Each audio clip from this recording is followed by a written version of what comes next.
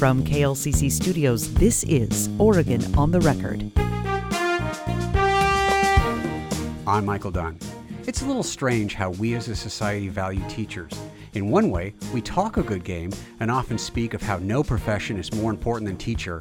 Yet, at the same time, we ask that these highly educated and trained professionals empty trash, spend their own money on supplies, and break up fights in the lunchroom. Today on Oregon on the Record, we're continuing our special 4-part series on the unprecedented challenges in education by focusing on the most important element of educating our kids, the teachers themselves. Part subject matter expert, part babysitter, part cop, and part confidant, the job of teacher is in many ways one of the most difficult jobs on the planet, and unfortunately, one of the more dangerous as well. Today, you'll hear from teachers of multiple grades and multiple disciplines, and they'll share with you their experiences about this tough but rewarding job. From an overall societal perspective, we treat teachers pretty poorly. Even though they obtain advanced degrees, we pay them a lot less than they could make in so many other industries, and we continue to cut education funding while requiring them to educate more and more kids. So much so that it begs the question, why would anyone want to do it? Today on Oregon on the Record, you're going to meet 4 people who raise their hands and say, we do. From a 7th grade language arts teacher, to high school teachers, to a longtime counselor, you'll hear why they got into the profession, why they stay, and why they want and deserve more respect than they sometimes get. Hillary Roach and Edward Milkey, they're both teachers at the Siuslaw School District. Thanks so much for coming in and talking to us. Thank you for having us. Yeah, thank you. I'm going to start with you, Hillary. Why did you get into teaching? I love working with young people. Okay. I had many inspiring teachers growing up, and I always loved that environment. It's really inspiring. Students inspire me every day. I encourage them to think independently. Okay. And that's one of my passions, too. I love to get to be creative every day. Every day is different. Every classroom is dynamic. It's a fun environment. I never get bored. Sure.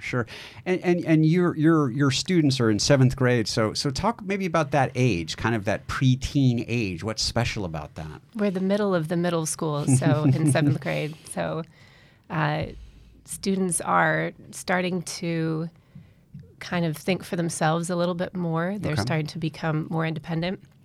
They really value peer relationships. They're starting to kind of branch out a little bit beyond their family group. Yeah. So it's exciting to see that independence.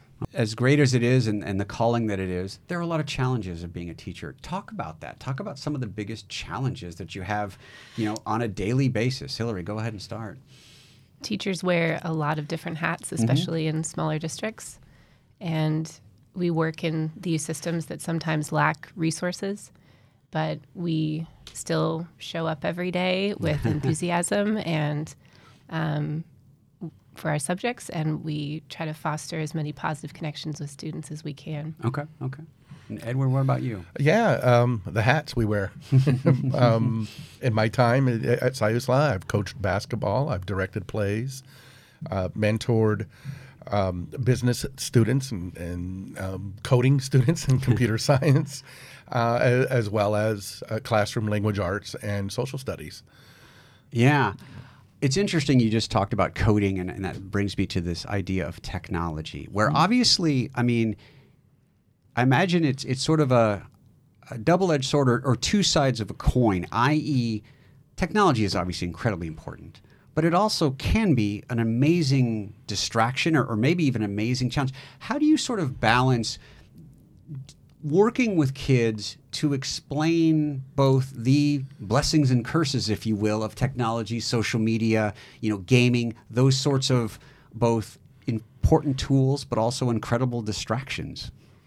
Wow, yeah, technology in particular, let's be realists. These kids can teach us quite a bit about that, but we need to recognize that the world is an ever-changing place.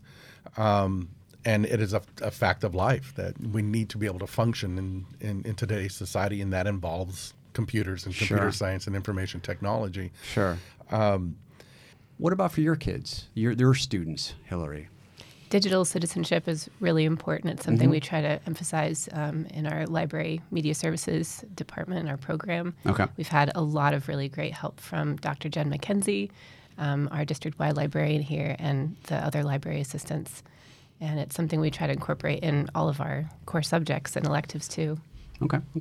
Let me reintroduce our guests for our audience. We're talking with Hillary Roach and we're talking with Edward Milkey, and they're both teachers at the Stanislaus Unified School District. You both were kids. You can remember when you were in school. Hillary, what are some of the biggest differences between when you were in 7th grade to now and the kids that you have to educate? I think one of the biggest things I think of is our society can often be polarized today on many different issues, and that directly impacts students' interactions with each other in the classroom. So to respond to that, I like looking at situations from multiple perspectives in my classroom. So when we look at an issue, I encourage students to reflect on their own backgrounds, values, and beliefs, and how that impacts their viewpoints. And I try to tap into a stance of curiosity when possible. So delving into particular points of view by asking questions like, that's really interesting. Why do you think that? Where do you get your information from? Like, let's delve more into that. Okay. And Edward, what about you? What big differences between back in the day and now? Yeah, I think we have way more resources, and we look at a variety of ways to appeal to the kids, to get it to stick in their brains. Okay. So from the days of yore of lecture notes, tests, sure. However effective in its right place, we have a lot of evidence-based training and studying, I think. In the old days, teachers went by tradition, okay, and experience. Yeah. We have a lot of, again, resources and things to pull from today. You both mentioned, it was a great phraseology about teachers having to wear many hats. And in addition to being educators and teaching kids, especially in this day and age, there's whole issues around the whole child, and especially with regard to their mental health. And certainly, as we talked about back in the day, I mean, when we were all, kids, mental health is something you didn't talk about, but it is more Get open. over it. Yeah, exactly. Yeah. Just dust off. But I mean, how do you help kids who are struggling? And of course, you guys were educators during one of the greatest challenges in education we probably ever experienced, COVID. Talk about helping kids then, but also even today, in terms of not just dealing with school and learning their reading, writing, and arithmetic, but being able to help themselves get over anxiety, depression. Yeah, counseling and admin and kind of the school working together in programs. And again, I'm kind of stuck in this contrasting with me coming of age in the 1980s. Sure. Huge differences. And in the wake of the pandemic, it just wasn't addressed before. Okay. And it's super important that we do now. Sure. And it's stumbling out of the gate sometimes, but at least we're doing it. And just the acknowledgement and working when there's a community tragedy or a collective social concern like the pandemic, to talk about it, to address it. Do you think long days from now, when you're retired, will you look back at what you had to do during COVID? Do you think you'll say, wow, I'm really proud of everyone around us that we got through it? Or are you going to say, boy, that was just something that was almost insurmountable? What do you think you're going to tell yourself in 20, 30 years? I'm not ready. Okay. I'm not ready to make that determination. I think we're still really kind of finding our footing. Sure. We still have students that have some ground to make up. It wasn't a complete abyss that we jumped into for that period. Sure. That was we were working our butts off. Sure. And trying to get learning, keep it going. Okay. And there was some, and there's some success. We've learned all kinds of new resources, and we've incorporated that going forward. and getting these kids back up to speed. Okay. What about you, Hillary? What do you think? I agree with Eddie. I think it's kind of a combination, maybe too soon to tell, but Sure. I think looking back, I'm really proud of what a lot of teachers I know did to really foster connections and relationships between students to really engage them and keep them engaged when we were teaching virtually. Okay. My last question for you both is really this, and it's just kind of open-ended, but I mean, is there a message or a learning that you hope parents understand about the profession of teaching today that you really want them to sort of internalize and grasp? I'll start with you, Eddie. It's hard work, and we can't get it done in a day. It won't be done in a year. It won't be done in one high school. It starts from K through 12 and beyond. Okay. And we have a lot of dedicated professionals that I'm very proud to be working with and learn from, and we learn every day. So it's an ever-growing thing.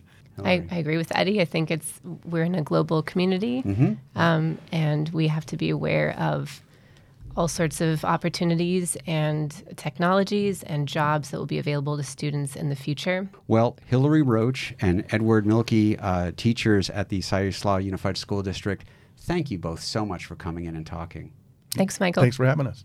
My guests now are Bob Orr, a counselor, and Aaron McNeil, a high school math teacher, both at Stanislaus High School. Thank you, gentlemen, for coming in and talking to us. Thank you. Yeah.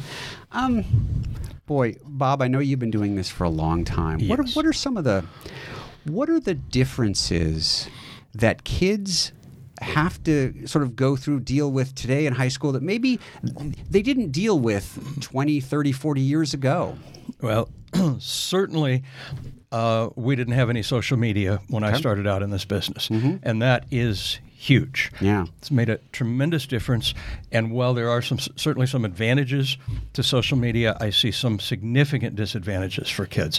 I think it is the things that people say in social media are much more damaging in some ways than they would say in person. Okay. And so I think kids suffer sometimes from that sort of freedom to speak. Sure. And it's often talked about how we live in such a polarized nation now. And do you feel that distills down to high school kids as well? Oh, absolutely. Oh, for sure. Yeah. Absolutely. And I think that kids, some of them at this age, are certainly thinking for themselves. Some are echoing what their parents are saying and feeling. But in either case, the kids are politically polarized, and that extends beyond just politics. Yeah. Aaron, in terms of being a high school teacher today, what are some of the, in addition to what Bob just said, some of the biggest challenges that they've got to kind of overcome? I would say this is my 29th year at Stanislaus High School, so I've seen a lot of change in the same kind of long time period that I've been doing this in social media and the cell phone. The cell phone, I think, both social media and the cell phone have created distractions for students, both in school while they're here with us, but even more so outside of the classroom. Bob kind of alluded to like some of the bullying and things that can happen through social media. A lot of that does occur outside of school hours, but it does take precedence over doing their homework, their schoolwork. It's instant gratification, being able to search YouTube for funny videos and play games and video games and text your friends on their phones and stuff like that. They get instant gratification from that. They don't get that from doing their homework, their math assignments, and so it becomes an issue. Bob, I'm wondering too, about the mental health of kids, and certainly these things we're talking about, social media, gaming, technology. Imagine there's some benefits, but talk about again, how things like cyberbullying kind of really impact the mental health of our kids today.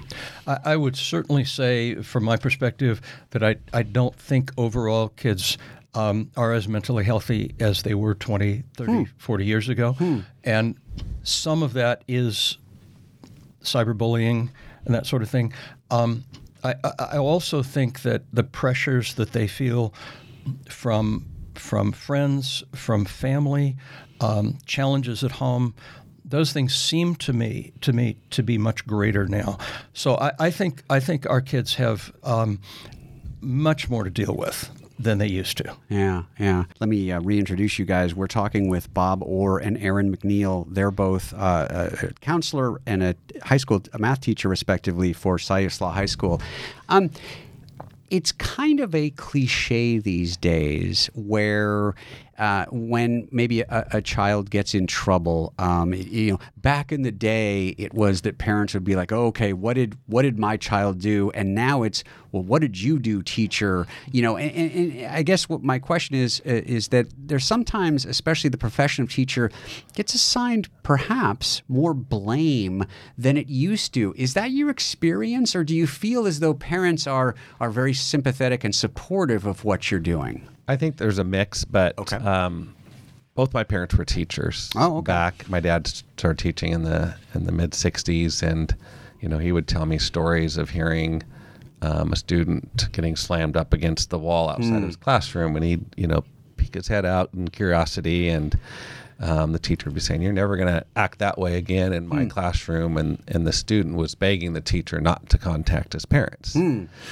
Back then, I think, even as when I was a student, it was like, that's the last thing I wanted to do, was have my parents hear that I had done something wrong at school, because I knew and feared the punishment at home would be much more severe than it was at school. Sure. And I think that's changed. And sometimes you'll hear kids, well, my mom and dad they'll sue the school, and just sure. False threats, but still, I do feel in many cases parents support their children in their opinion or their side of the story before they even sometimes hear the side of the story from the teacher. Where back when my dad taught, kids feared, they knew that their parents were going to support the teachers regardless, and they feared the punishment at home would be more severe. Okay. Bob, I know you've done this for a long time, and my question to you is sort of, do you feel that the profession of a counselor or a teacher is still valued as it should be amongst the outside world? No. Okay. Unfortunately, I don't feel that it has in a long time. But I think it's even tougher for teachers and others who work in schools today, because there's so much more expected of them. But I don't feel that the respect in society has increased accordingly. It's a profession, and it's a skilled profession. And I think a lot of people look at us more as take care of my kids for the day and send them home at the end of the day, and make sure they get educated along the way.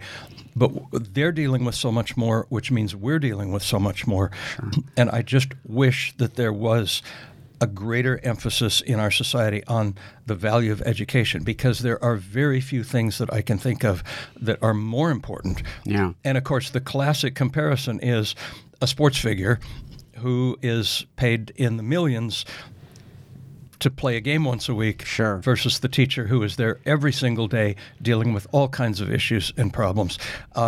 It's a shame. Yeah. Aaron, talk about that too in terms of the resources. Obviously, it's no secret that budgets are very tough for education. It's certainly in the state of Oregon. There's all sorts of challenges. Talk about kind of how you have to overcome the fact that your budgets are certainly not unlimited. Right. And my wife's also an elementary teacher, and we spend quite a bit of money out of pocket, my wife especially, for her students, because of the money's not there, or maybe the school doesn't want to provide some of the things that she feels is necessary. That may be just snacks for kids who, come to school without food, and extra clothes and things like that.